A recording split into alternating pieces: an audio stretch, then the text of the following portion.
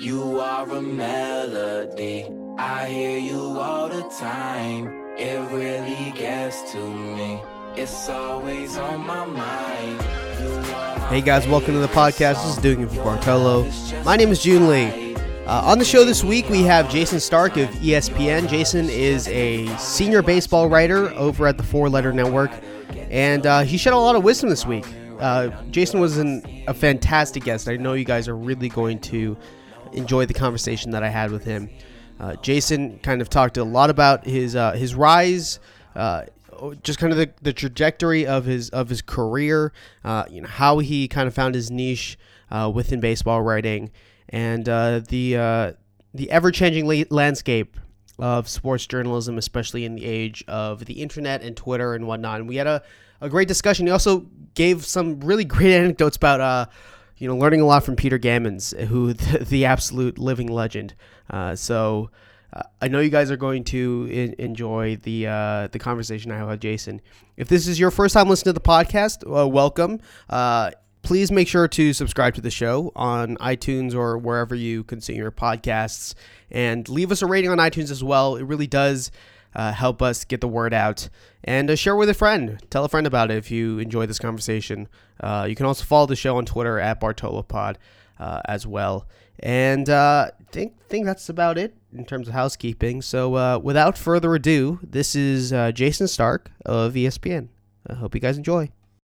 You are a melody, I hear you all the time. It really gets to me, it's always on my mind. You are my favorite. All right, so today on the show we have Jason Stark of ESPN. Jason, how are you doing? June, I am doing great. How are you doing? I'm doing great. Just finished up a couple of exams, so things are getting easier on my end. Yeah, nothing like that feeling. Yeah. So you're down in spring training right now, and obviously you cover baseball for ESPN, but you grew up in Philadelphia? I certainly did. So in Philly, obviously a big sports town, but what got you into baseball and sports, and what kind of sparked your interest in sports writing? You know, June, I am one of those people, one of those lucky people in the world who's doing exactly what I always dreamed of doing. It's incredible. I wrote about this in my Wild Pitches book, but it is a true story. There's a picture hanging on my wall in my office, and it shows me and my sister walking home from school. I'm in 5th grade. She's in 4th grade. And underneath the picture, it has a little composition that she wrote for her class in 4th grade. And it says something to the effect of, if you ever want to know anything about baseball, you should ask my brother. And it's all crazy to look back on now, but I used to go to games as a kid, bring my binoculars, train my binoculars on the press box, and try to figure out what everybody was doing up there. I knew I wasn't going to play, but I wanted to be one of the sports writers doing what they did. Always loved baseball, always loved sports, loved to write. My mom was a writer. She had a little time in the newspaper business, so she had reporter friends. Just thought it would be the coolest thing ever. And now I'm living the dream, buddy. Uh-huh. I mean, so did you grow up a Phillies fan? I did grow up a Phillies fan. Once I began to cover the Phillies, I ceased to be a fan, but I was a fan of all the Philadelphia teams growing up. That's just what you do. It's certainly what people do in Philadelphia. As you know, they're a little bit into the sports scene there. Yeah, and I think Philadelphia, I have a couple of friends from Philly at school, and there seems to be, it's very similar to Boston, I think. There's a very unique sports culture around the city. Where do you think that kind of stems from? That's a really good question. Sports is to me, sports is the great unifying force in American life. And in towns like Boston and Philadelphia, and obviously there are others, where people disagree about all sorts of stuff all day long, sports is the one force that brings everybody together. Men and women and kids and old timers, they all care about it. And it makes it fun to be there when times are good, which they're not that often, by the way, not like where you live. And it made it a really fun place to work back when I was in the newspaper business. And then even after I left the Philadelphia Inquirer and went to work at ESPN, I didn't stop being a Philadelphian. And, back when the Phillies won the World Series in 2008, I didn't set out to write a book on that team.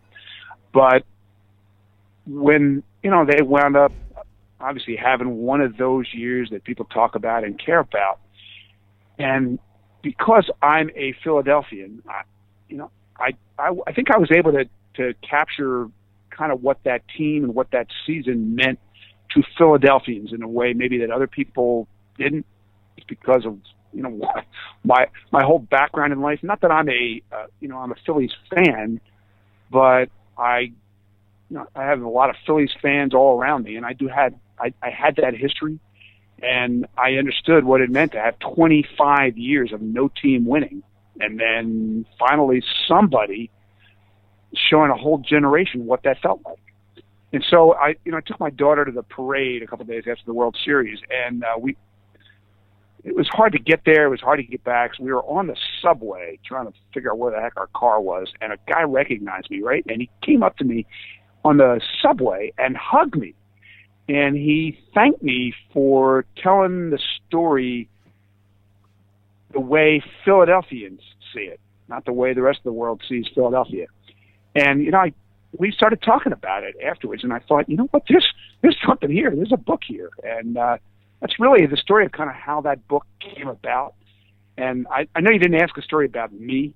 I asked a question about me, but I'm just trying to give you a little glimpse into the way sports changes people's lives, and in towns like ours.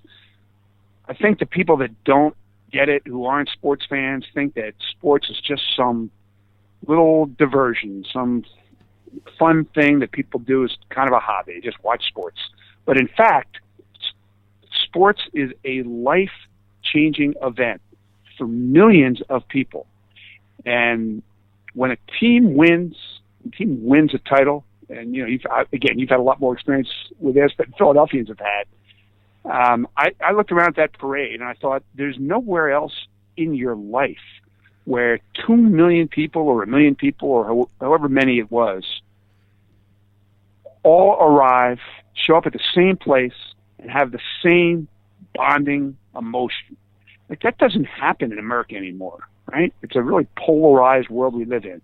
But sports changes that. Sports transcends that. And that's the beauty of it. And in towns that have that heartbeat, have that passion for sports, you see it. Philadelphia is one of those towns. It's the best part of living there. Was there any particular, Phillies team or a particular player that got you kind of hooked to feeling that connection to Philadelphia sports? No, I would say not really. I just was. I don't know. It's funny. I didn't grow up in a house full of sports fans. My dad, he liked sports okay, but he was not a big fan. He played catch with me, and he did the stuff that dads do. But he'd see me watching games on TV, and he'd kid me. He'd say, "I saw this game 30 years ago," But my mom really came to love sports. My sister, just kind of a very run-of-the-mill sports fan. And so how this happened to me, I really have no idea. But there really was no one event that I could pinpoint, no one team, no one player. Just caught the fever, just like a lot of people do. And the rest is history. Mm-hmm.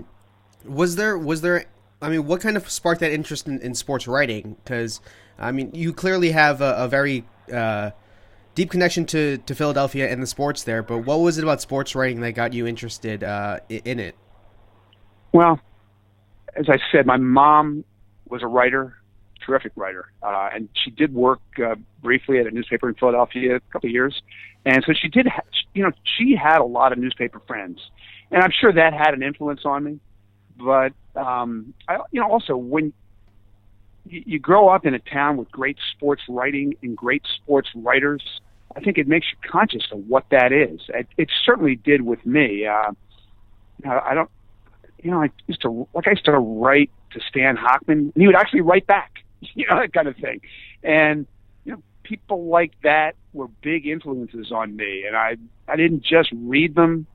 I studied them. I wanted to really think about what made them such good writers and why their stories entertained and informed me the way they did. And that's, hey, when I got to Boston, I used to do that with Peter Gammons too. But I just always had an appreciation for great writing and great sports writing. We get to do things when we write sports that people don't often get to do in other walks of life in journalism. You can have fun writing sports. You can write about all kinds of wacky, goofy stuff. You can write about numbers, but there's also all these great human stories, and that's really why we care about sports.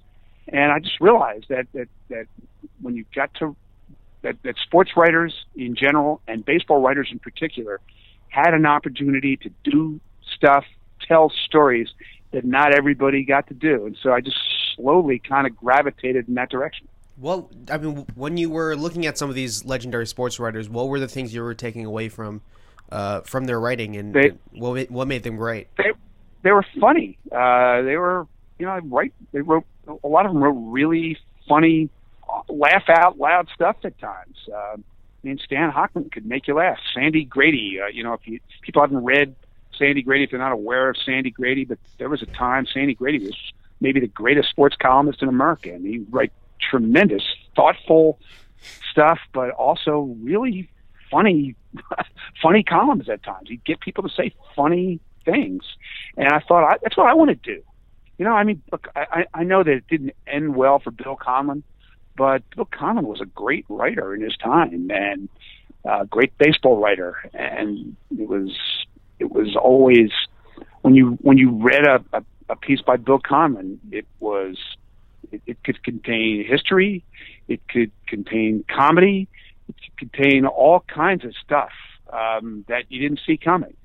And so it's just hard for me to name one great Philadelphia sports writer because there were so many of them who did so many great things, but it was entertaining to read them. I couldn't wait to get the newspaper and read it every day. And, because I live in a house where my mom loved writing too, and she loved newspapers, we would get the Inquirer, we would get the old Philadelphia Bulletin. We didn't have the Daily News delivered, but we'd always look for opportunities to grab that. And it was just something that we cared about and talked about, and it was a thing in my house to read the great writers of Philadelphia. And so I caught that fever. Mm-hmm. I mean, it seems like from my vantage point that you were really kind of starting to develop your voice as to and your perspective on baseball at an early age. At what point did you kind of figure out that sports journalism was what you wanted to do, and how did you kind of figure out what your perspective was, what the unique thing that you brought to the table was? Well, there was a brief period in my life. I went to Syracuse, and I was going to come out of Syracuse and be one of the, just join the parade of Syracuse sports media types, right? And I actually had a little detour because I wound up being the news editor at the Daily Orange, and I thought to myself, well, maybe I should do something more serious than cover sports. And so there was a brief time, about a year and a half after I got out of college, I worked in Providence at the Providence Journal, and I covered news. And I had a good time. I just had this feeling like nobody read any of it.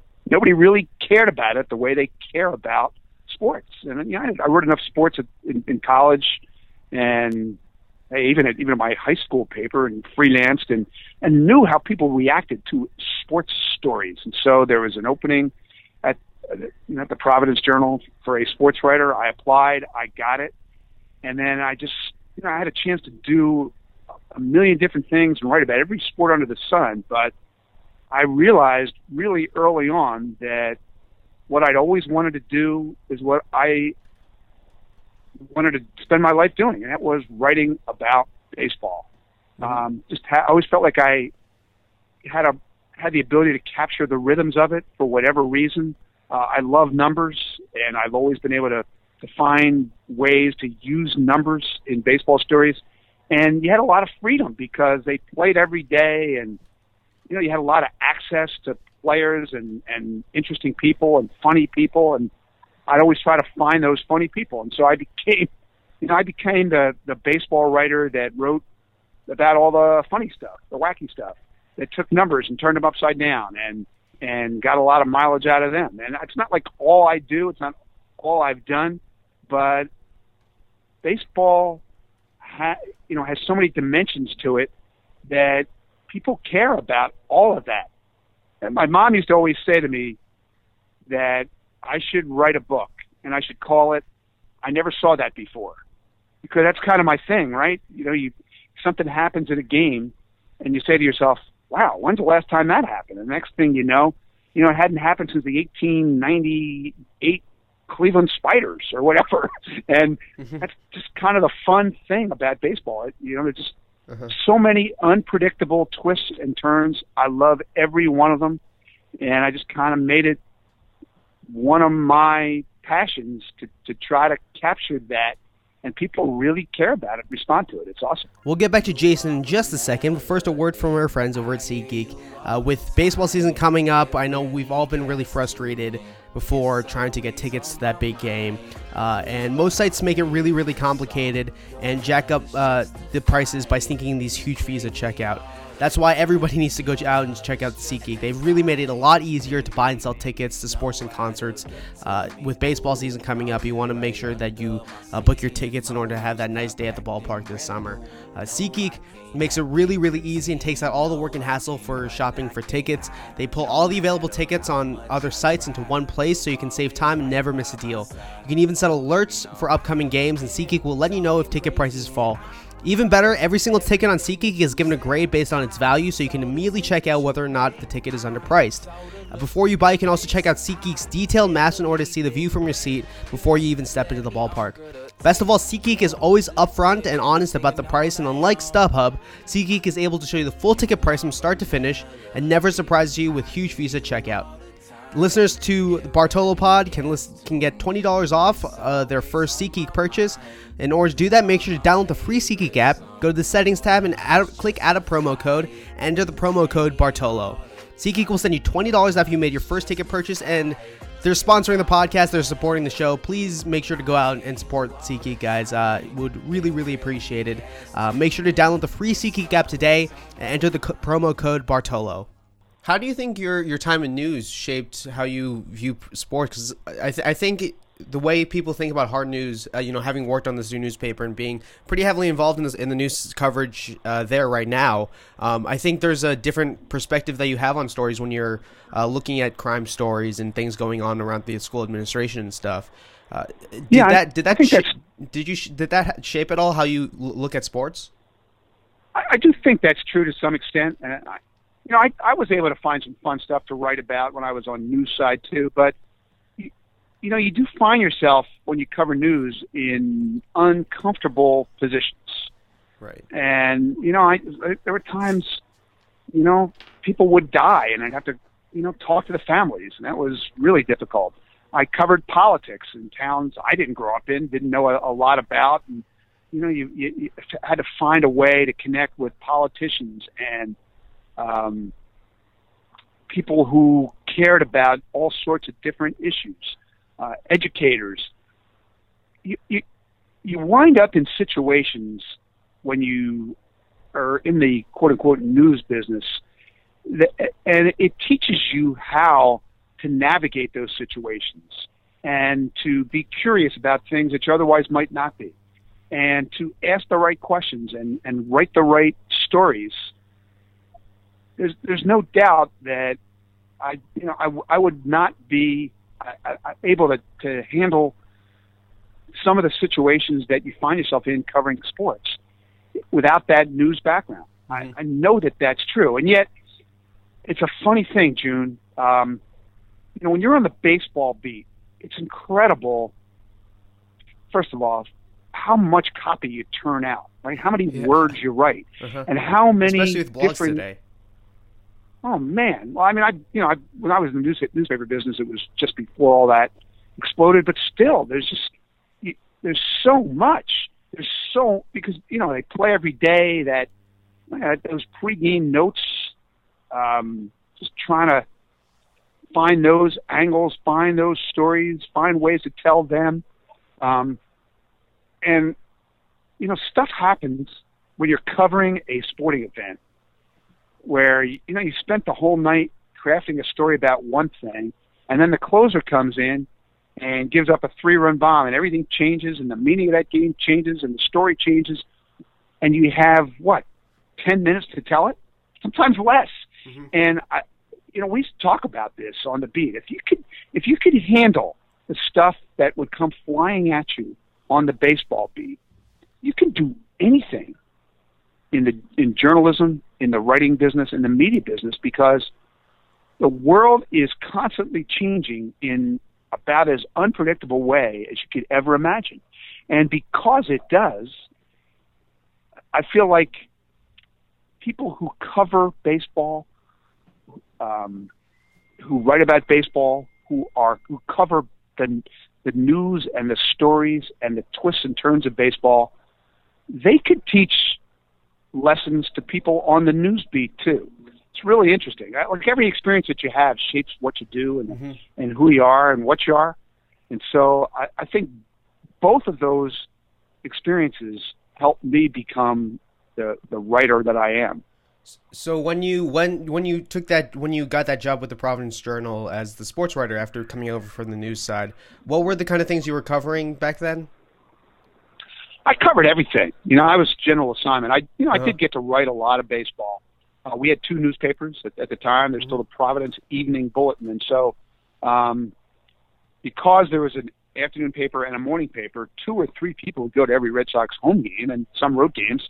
And so, I did get the opportunity to do that a lot. But I covered a lot of college basketball. I covered college football. In Rhode Island, people care about, all the New England pro sports, but they also care about Providence College and Brown and URI, and they care about smaller sports. I got to write about a lot of small sports, off the beaten track. Mm-hmm. And I really love doing all of that. I would say my 2 favorite sports to write about and to care about now are college basketball and baseball. They're both great storytellers kind of sports. Mm-hmm. When you were a young sports writer, still learning the ropes of things, one of the questions I like to ask is just what was one of the mistakes that you made as a young writer, and what did you kind of take away from that? The first game I ever covered was a Bryant College basketball game, and I covered some Syracuse basketball in my time at Syracuse, and written columns off games, but I never felt quite that same feeling that I felt when that Bryant College game was over, and I went to the locker room and realized how little I knew about the game I was covering, the team I was covering, and the story I needed to tell, the questions I needed to ask. And I have no idea how that story read. I didn't save it, but I came away from that learning a great lesson. And that is that preparation is the essence of what we do in the media. That you're covering these events, telling these stories to people who care about them deeply. I don't know how many Bryant College basketball fans there are. It's a lot less than there are, say, Celtics fans, right? Mm-hmm. But the people who read that story, they knew everything they needed to know about Bryant College, and they knew a lot more about it than me. And I always thought, I'm never going to let this happen again. And I am a preparation freak now. Every day in spring training, for example, finish the day's work, whatever it may be, breathe for an hour and a half, whatever it is, go to dinner. And then at night, think about, all right, what's tomorrow? What am I going to do tomorrow? Where am I going? What's everything that I need to know and think about that team. When I appear on Baseball Tonight, that's a live television show, and we don't have time to research anything when the games are going on, right? And these stories are unfolding while we're on the air. So you have to be ready before you ever walk onto that set. And you have to have thought through the potential plot lines of every game. When you're a newspaper beat writer and you go to the park, you have to have a game plan every single day when you show up and you step into that clubhouse and you sit down to write. That's a lesson I learned. The very first story I ever wrote in the newspaper business, and I'll never forget it. Hopefully, somebody out there listening to this will hear it and think, I need to do more of it, because I learned a lot just from making that mistake that day. Uh-huh. So you classify yourself as a preparation freak. What is your daily? What does the daily schedule look like for Jayson Stark? Well, no day is exactly the same, but I'll just give you an idea of the stuff that I do to force myself to pay attention to every game and every team. During this season, first thing I do when I wake up every morning is to watch video. I've recorded every Baseball Tonight for the last 15 years, and first thing I do in the morning is watch. There are times I will also watch MLB Network. There are times I'll watch something. I'll particularly go out and seek out something on the internet because I need to see a play. I need to see how a guy pitched or looked, and that's the first thing I do. And then there's just this whole baseline of scouring the internet. I keep a daily logbook of things that interest me every single day of the season. It could be potential stories to write. It could be potential stuff to talk about on TV. It could be notes to look up. Every single day I do that. I keep 3 stat books every day. I keep a day-by-day book in every team, so I know exactly how every team did last night, whether they're hot, whether they're cold, what their record is, who the winning pitcher was, who the losing pitcher was, who saved the game, whether they're on a winning streak or a losing streak. I keep a starting pitcher log for every single team. Believe in that. So, if I'm on the radio and somebody starts asking me about the rotation of the Brewers, I know it. I'm writing it down every single night. It takes a lot of time to do that, but here's my theory about it. You get out of this stuff whatever you're willing to put into it. Mm-hmm. So when people say to me, couldn't you just find that stuff on the internet? Yeah, you can. But if I have to write down what happened in the Padres game last night, it makes me look at their box score. It makes me record the basic storyline of that game. And by writing it down, it kind of burns it into my brain. I don't know how to explain that, but there is something about writing it down. When I was at Syracuse, I had a professor who said to us, when you're interviewing somebody, I don't see the reason why you wouldn't write down everything.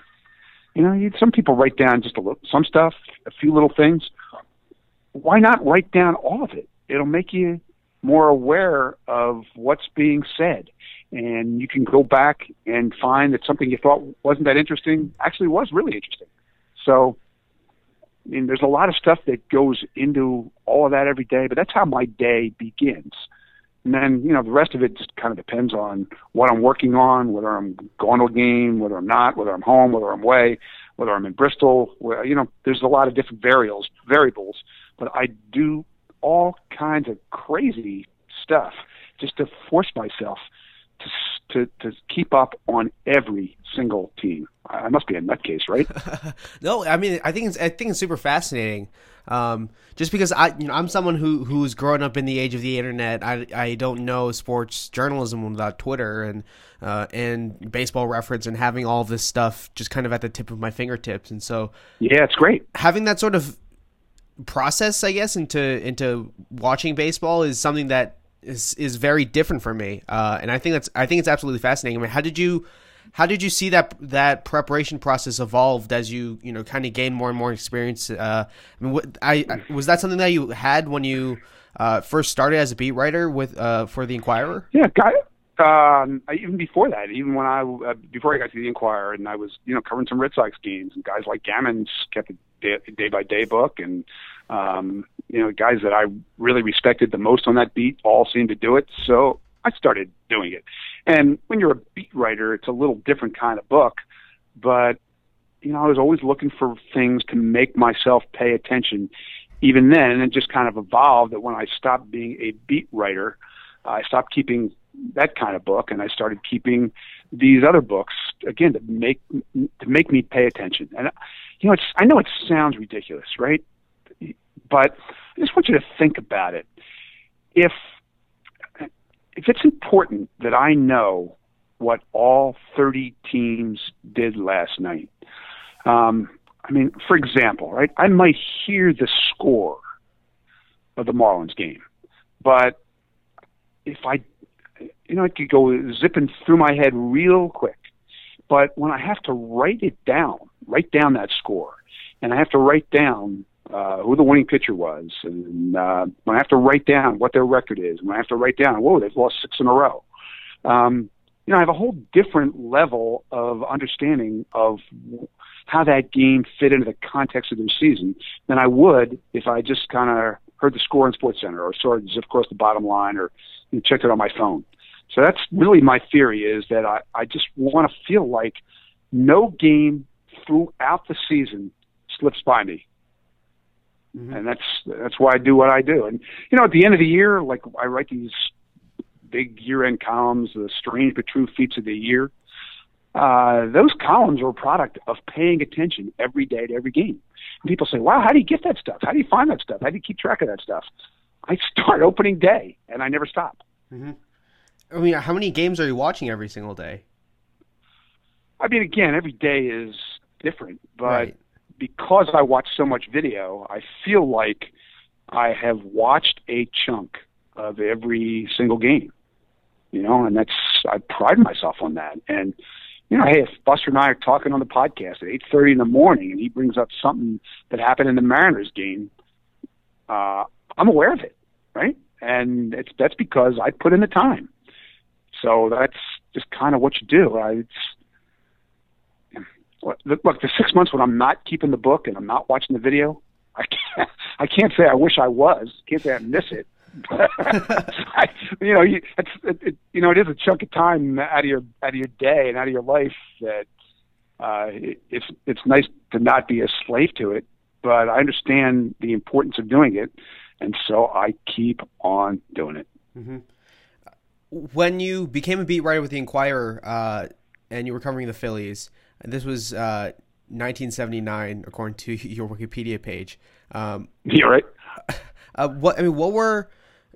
What was beat writing like back then? Just as someone who is not, I mean, for beat writing for me is like you just see 5 blogs a day on Twitter, and that's how you consume your content. How was it different back then for you? Well, there was no blogging, but it was extremely competitive. There were 6 newspapers covering the team then, and I mean all 5 of the beat writers that I competed with were extremely talented, and in some cases just went on to make incredible impacts in the business in all sorts of ways. And so you had.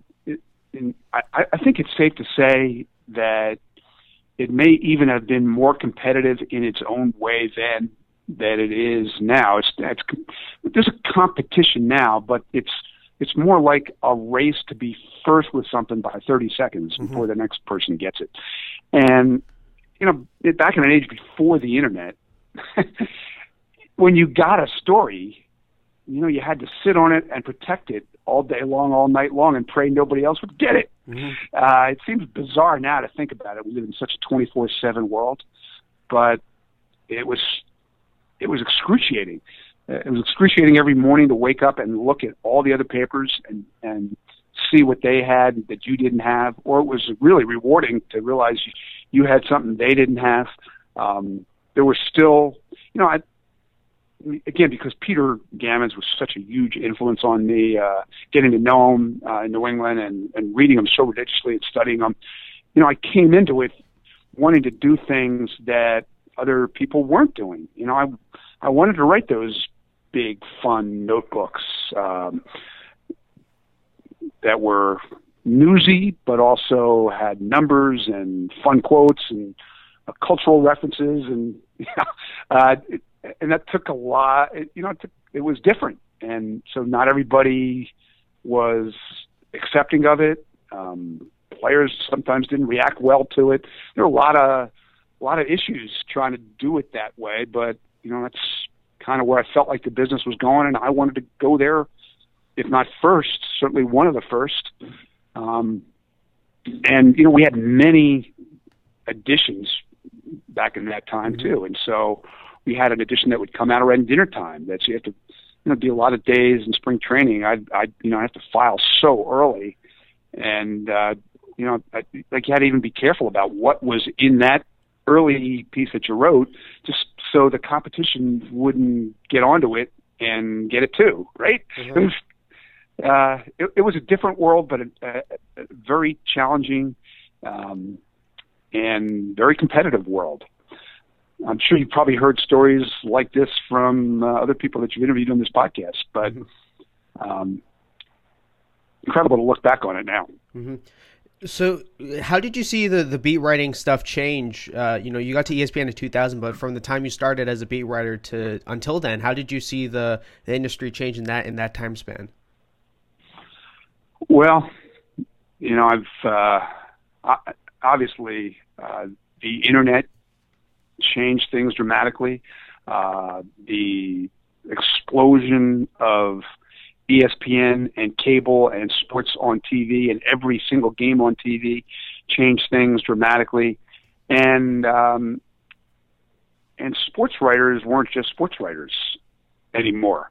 We did a lot of radio and we did a lot of TV, and I often kid Peter that he made my whole life possible.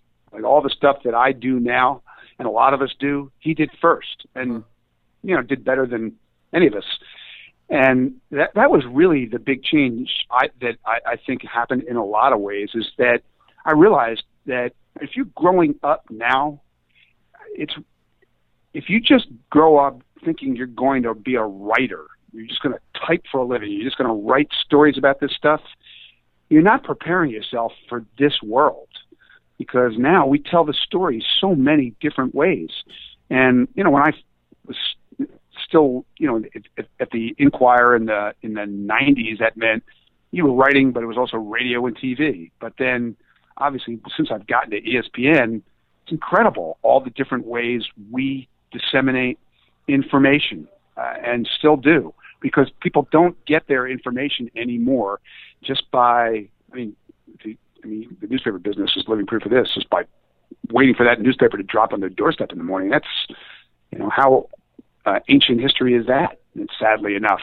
And so, you've got to write stories, and you've got to write blogs, and you've got to write columns, and you've got to tweet, and you've got to post stuff on Facebook. And we now have our whole ESPN Now feed, and we're constantly posting stuff on that. We do podcasts, and we're doing video blogs, and we're streaming video, we're posting video. Just the world is evolving so fast because it has to. Yeah. And the diversification of how many different forms of media there were and how people used them and got information just changed so fast as we got into the late 90s and into the 21st century. And you're seeing it now. It's fasten that seatbelt, man.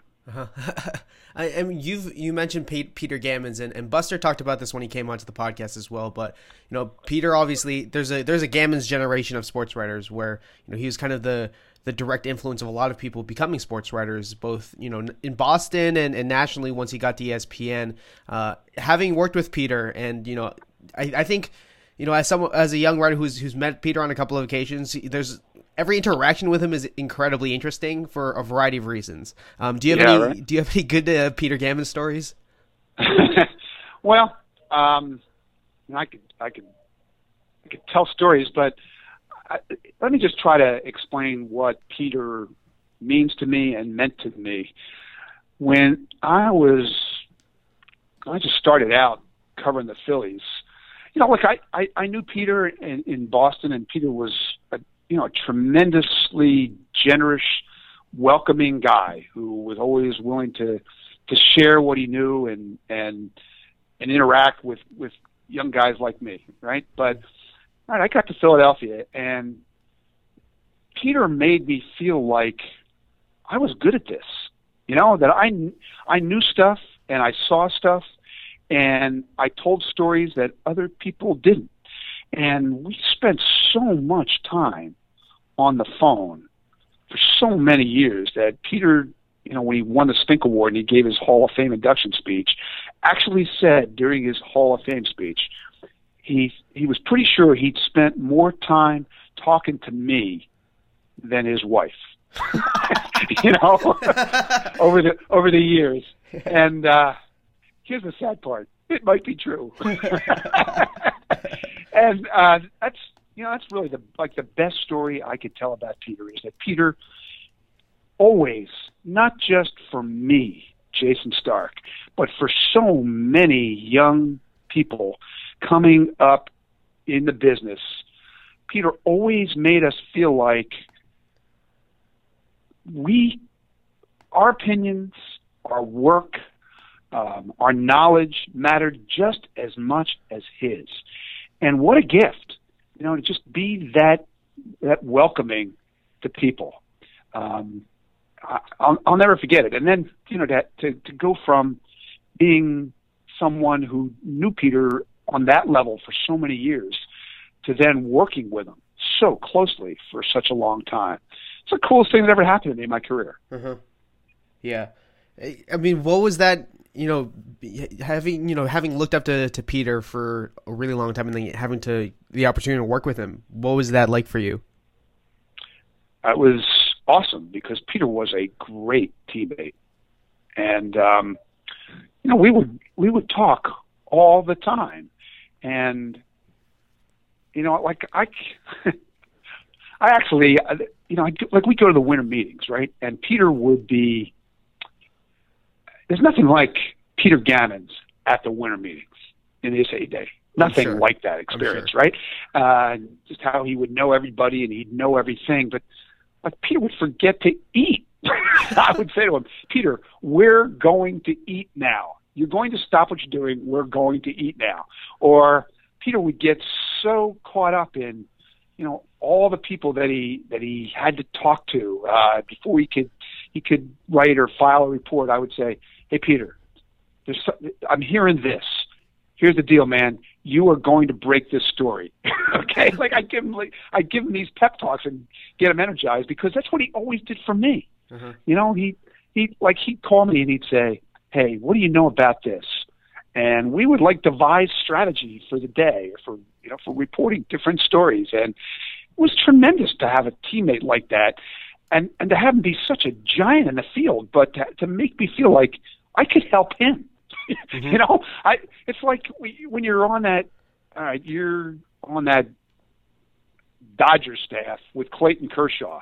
That Clayton Kershaw is on your staff, but he makes you feel like Zach Greinke is just as great as him, right? Mm-hmm. And I was not as great as Peter Gammons, man. Who was? Nobody was. But Peter always made me feel like I was something special, and that for him to work with me was special. And that's that's the greatest takeaway I'll ever have of working with him. What is the biggest takeaway from what is the thing you've learned from him that's been the most valuable to you? Wow. I don't know that it's just one thing, because as I said, Peter made my whole life possible. Or just as many things as you can list. But all right, well, I'll tell you one really great lesson too. And that is that to really be good at this, you have to build relationships with so many people. And I realized really that's what reporting is. Mm-hmm. It's just building relationships, building trust to the point where, when you talk to somebody and they tell you something, you trust that it's true. And when they talk to you, they trust you that if they tell you things, you're going to communicate them correctly, properly. And Peter's the master at that. I've been at a Cape League game with Peter. I've been at the winter meetings with Peter. I've been at the World Series with Peter. Peter knows everybody. Everybody knows Peter. And just when you think, wow, I know a lot of people in the game, you realize there are 50 people in this room that I don't know, and Peter knows every one of them. And so, that's another great lesson for anybody who wants to be a reporter. Build those relationships. And I'll tell you a story that I've told people coming up in the business that it seems to really resonate. There was a year, I couldn't even tell you when this was, but I was working at ESPN. The trade deadline was getting close. And, you spend your whole day chasing all this stuff. And now it gets to be 7 o'clock, and games are starting in the East, and so it's kind of safe to take a break and watch baseball. So I left my office, came downstairs, had some dinner, sitting on my sofa watching baseball games. My daughter, who actually now works in baseball herself, was sitting there with me, and so now it gets to be 10 o'clock, 10:15, and those games are starting to end, the first wave of games, and I get a call from a really good source of mine, and he says, hey, I got something for you to chase. And he tells me about, a team that's trying to arrange a 3-team deal because they need to move this player, and they're having trouble doing it, and so they're calling around looking for the third team. And, so we have this conversation, and I hang up, and she says to me, what was that? And so I told her kind of what this guy told me, and she asked me this question. She said, Dad, why do people tell you stuff? I thought, what a great question. Never really thought about it. And the reason is because I've spent my whole life, my whole career, building these relationships with different people to the point where when something like that happens, this guy felt like, Jason should know this. He might be able to find out something that would help me, help my team, help us put the pieces together. And I'm assuming that's why he told me, because he trusted me, because he liked me, and because he thought, I might dig up some information that might help his team. I don't know. He didn't tell me that, but it really made me think of that building relationships is the essence of what we do, and it's the foundation of all reporting. And it's one of the I've come to think of it as one of the most fun parts of the job. And I really learned that because I worked with Peter Gammons, mm-hmm. and I saw how he did it. Uh-huh. I think just kind of the idea of information as kind of a commodity as a reporter is really interesting. And I think that's especially true nowadays with Twitter when, every piece of information is tweeted out and people are saying sources say this, sources say that. And people are like, oh, this person had this first, or blah, blah, blah. How has the internet, and as a guy who's been in the industry for a while, you've really embraced the internet and Twitter. How have you kind of seen the industry, just kind of as a reporter, seen the influence of Twitter influence your reporting? Twitter is a huge part of it now, and it's funny. I've seen people, even in my business, who don't tweet, don't believe in tweeting, don't monitor Twitter, think it's dangerous or whatever. And bad stuff can happen if you tweet irresponsibly, if you tweet stupidly, Right. But all social media has become an awesome and essential tool in what we do. I mentioned my daughter works in baseball. My daughter Hallie, who went to Syracuse, she now works for MLB Advanced Media. She's a social media specialist, right? And so she's taught me a lot too. But I really see the power of it firsthand. The one thing that I worry about is that, we're basically doing play-by-play of the entire world in real time, 24/7, 365. It's a leap year, so 366. And that is impossible, right? It cannot be done. And one of the things that has made our jobs more difficult, I think, is largely a social media phenomenon, and that is that that rush, that passion to do play-by-play of every story is not always productive and not often accurate. And so if we're going to do play-by-play of every trade discussion and every free agent negotiation and every story as it develops in the world, some of it's going to be wrong, and that's a problem. And the other part of it is it's causing us to wear out these people who give us the information. I had a general manager this winter give me this rundown about how, here's the way you guys work. Okay, we're talking to X player, and I'll wake up in the morning and I'll have 50 tweets from you guys. Is it true you're talking to this player? Then somebody will say, nearing agreement with this player. I'll get 100 texts from you guys saying, can you confirm that you're nearing agreement with this player? Then somebody will report, you have agreed in pending physical with this player, and now I'll get 100 texts saying, is this accurate? And as soon as somebody confirms it, then the next 100 texts are, can you help me with the terms? And it's like, think about what it's like to be on the other end of this. Here's another story. I was at the Winter Meetings a few years ago, and I heard that a really prominent, big-name free agent was talking to a team. The player had come to the Winter Meetings, and he was talking to that team in person, right? And so I texted the general manager and said, hey, I heard this. Is this true? And he called me immediately, and he said, all right, here's the deal. This was like 9:30 in the morning, right? He said, here's the deal. It's true, but I need you to do me a favor. If you report this now, I'll have to spend like the next 10 hours dealing with it. So if you do me this favor, don't report it right away, and I won't tell anybody else. I won't let anybody know that this is true.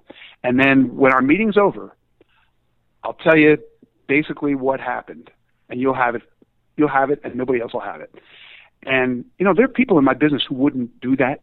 Mm-hmm. They just, whatever they hear, they just fire out there on Twitter. But I probably, because I spent so much time in the newspaper business before there was Twitter, I still feel like it needs to be right. It doesn't need to be stream of consciousness. And so I agreed to do that, and I wound up having a really good story because, incredibly, it didn't get out that whole day. But you don't think I sweat it? I was sweating it every minute until he called me back. Oh, my God, my heart pounded all day long. But I did that because that's what we're doing to the people we cover. Uh-huh. I hadn't thought about it from that angle, actually. Just being the executive and having the phone just constantly buzzing the entire day.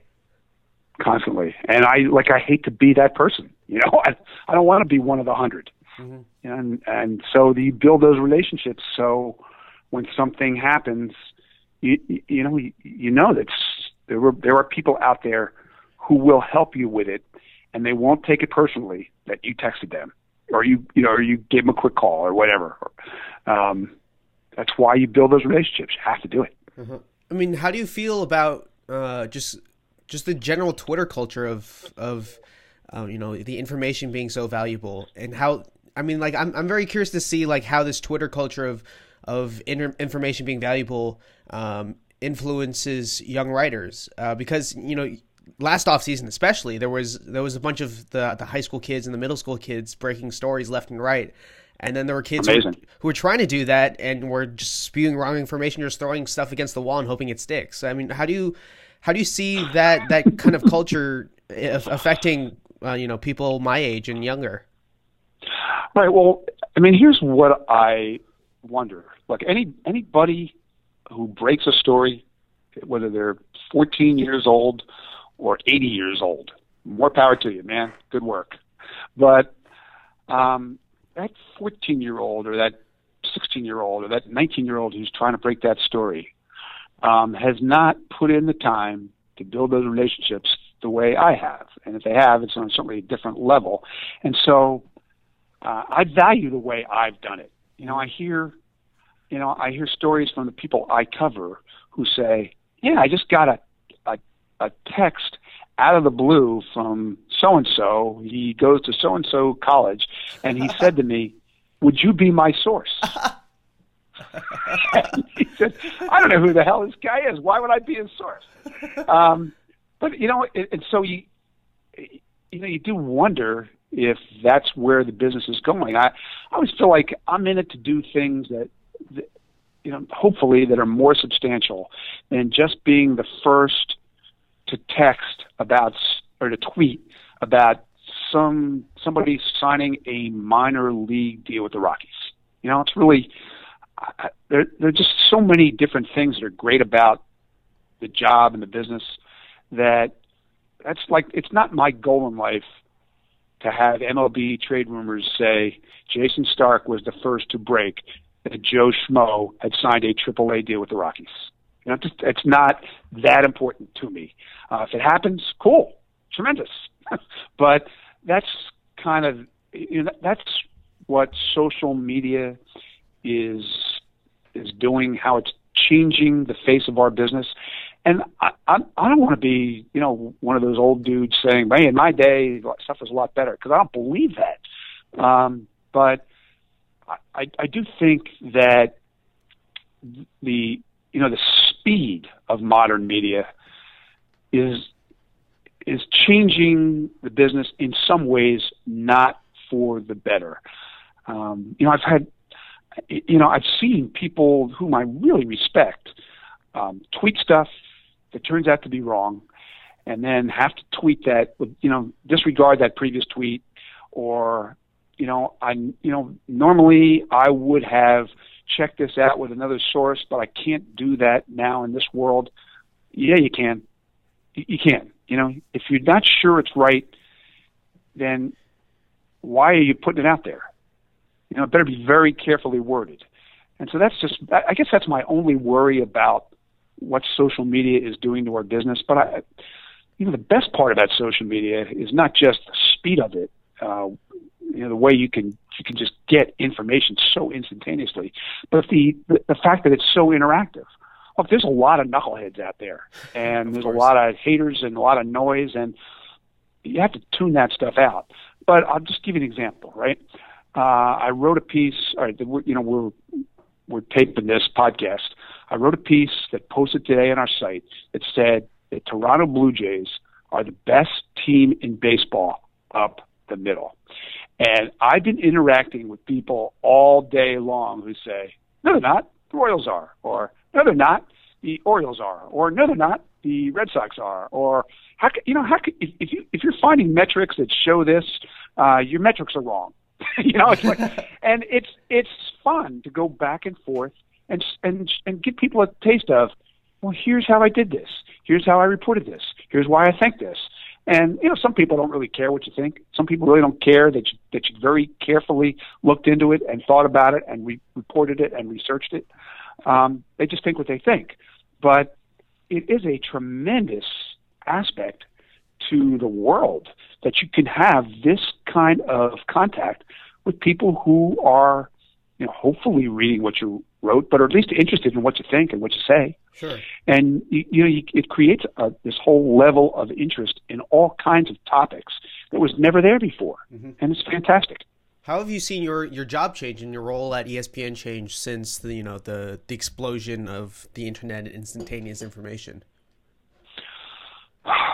We don't have enough time to go through all that, but how has it changed?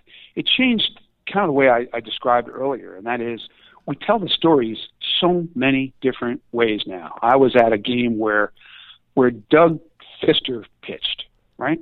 And first outing of spring training, went down with a couple of guys who cover the Astros, and we talked to Doug Fister. And, you know, I came back upstairs, and I told one of my editors, all right, this is kind of what he said, this is what I thought. And we decided that rather than, you know, write a blog post on Doug Fister's first outing of spring training, that we could handle this with the ESPN Now feed. You know, we have an app called Shortstop that allows us to do what Twitter does, only with more than 140 characters. And I was able to kind of tell that story, say, hey, Doug Fister pitched today. Last year, his average fastball velocity was down to 86.4 miles an hour, the lowest of his career. But today he was 87 to 90. And then here's a quote from Doug Fister. And bam, I just told that story in a way that didn't exist a year ago. Mm-hmm. You know, pretty cool. And, you know, along the way, today, Jake Marisnick and George Springer were allowed to drive to Clearwater, Florida, where the game was, from Kissimmee. And on their way, they passed Dinosaur World in Plant City, saw this big freaking Tyrannosaurus Rex, got off the highway, took a selfie of it, and posted it.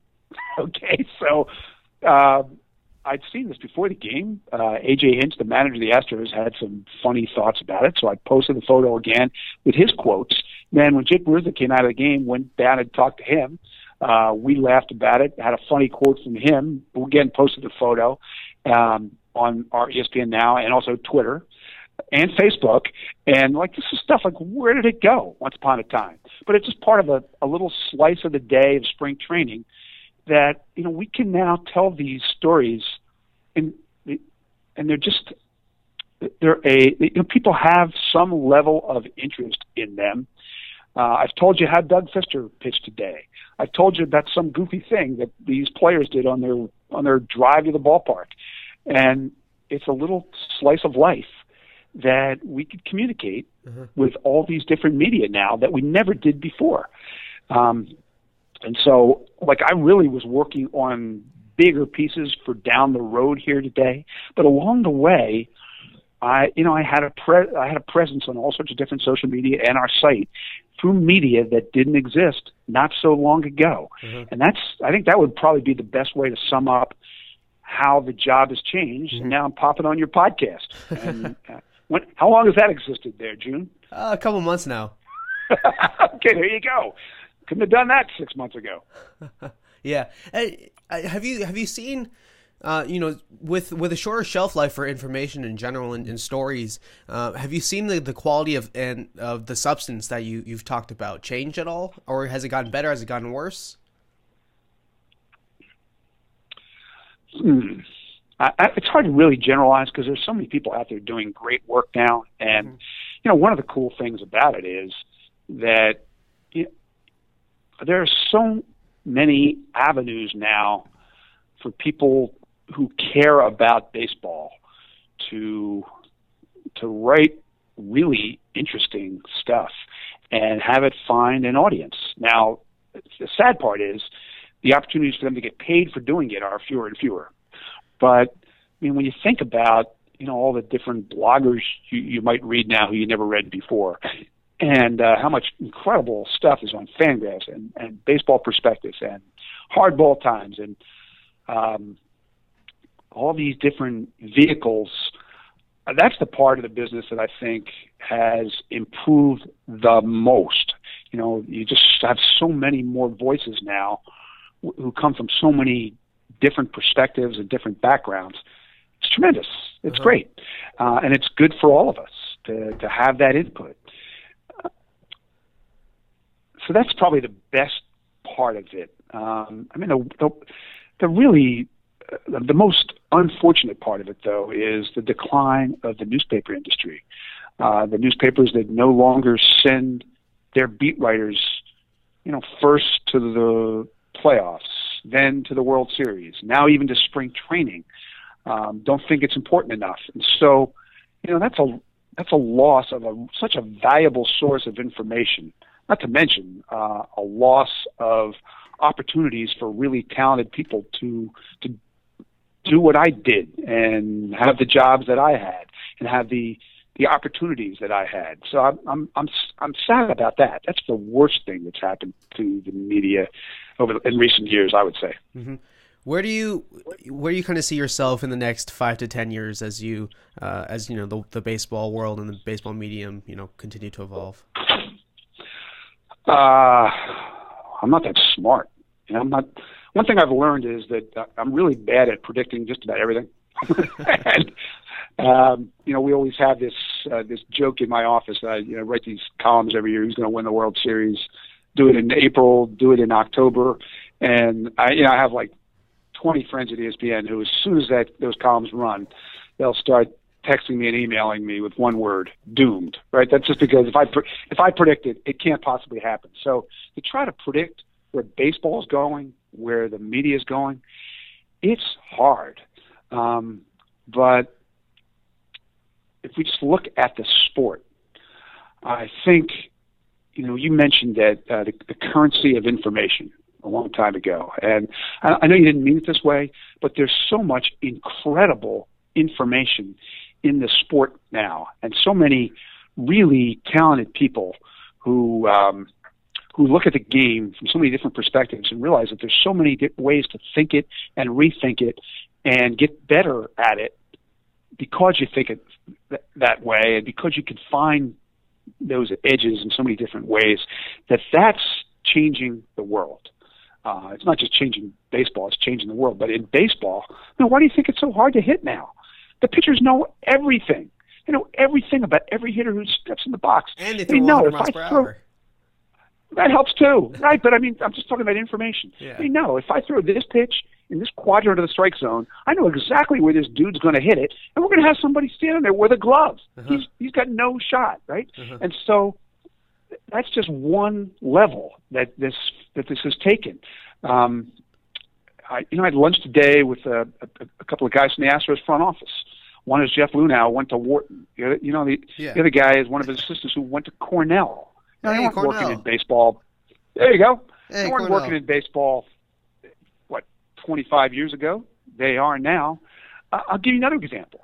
This is from last year in spring training. Okay, I was in Pirates camp, first day.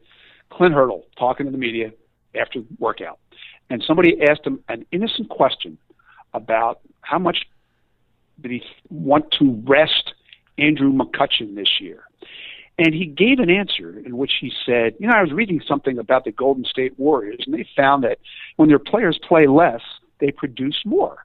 And then he gave this answer and how it related to McCutchen. And then about 2 minutes later, this light bulb went off in my head, and I said, you mentioned the Golden State Warriors a couple minutes ago. Where'd you read this? What were you reading? I'm hoping he's going to say, hey, I read it on ESPN.com. But no, that's not what he said. He didn't want to tell me where he read it. So now that piqued my curiosity, so I went poking around about this for the next 3 hours. You know what I found out? That the Pirates had studied the Golden State Warriors. They studied the great teams in every sport, looking for what makes them great and trying to determine, is there something that they do that translates to our sport?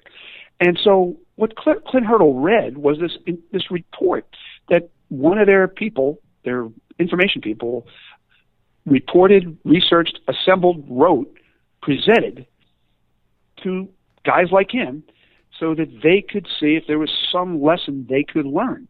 And that's how we're rethinking baseball every day now in ways that we never did before. Mm-hmm. And that's going to be the next 10 years, I think, how the use of information is going to change everything about the way people play baseball, about the way managers manage, about the way coaches coach, and about the way we write and talk about it in the media. Uh-huh. Information is king more than ever. Uh-huh. My last question for you: where do you see yourself, just kind of in the next 10 years as a reporter?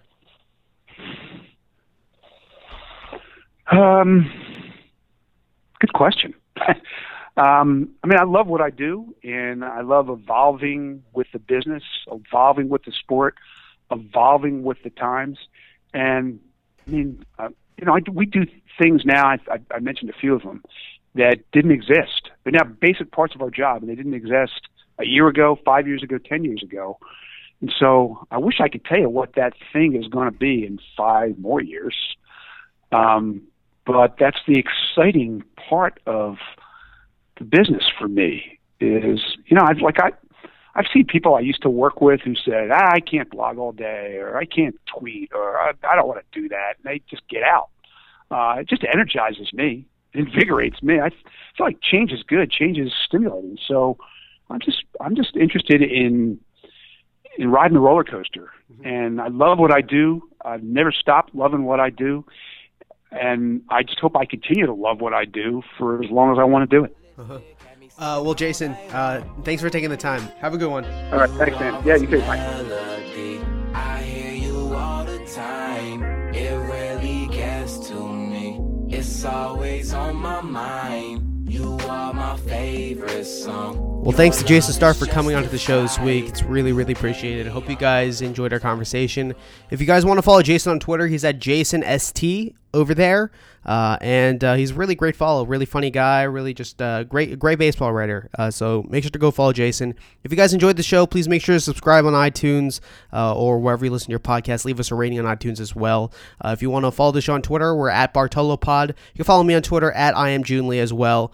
Thanks again to our sponsor, SeatGeek. And next week we have Lindsay Adler of BuzzFeed. She writes sports over there.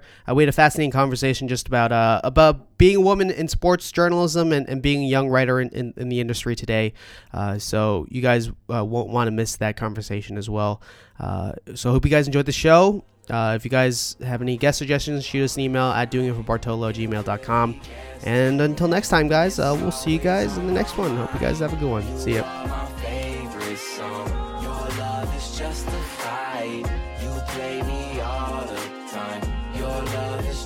Your love is simple, baby. You've been on my mind. And since you're watching me, I do it all the time. And since you say you love me, it's just a fire. It's just a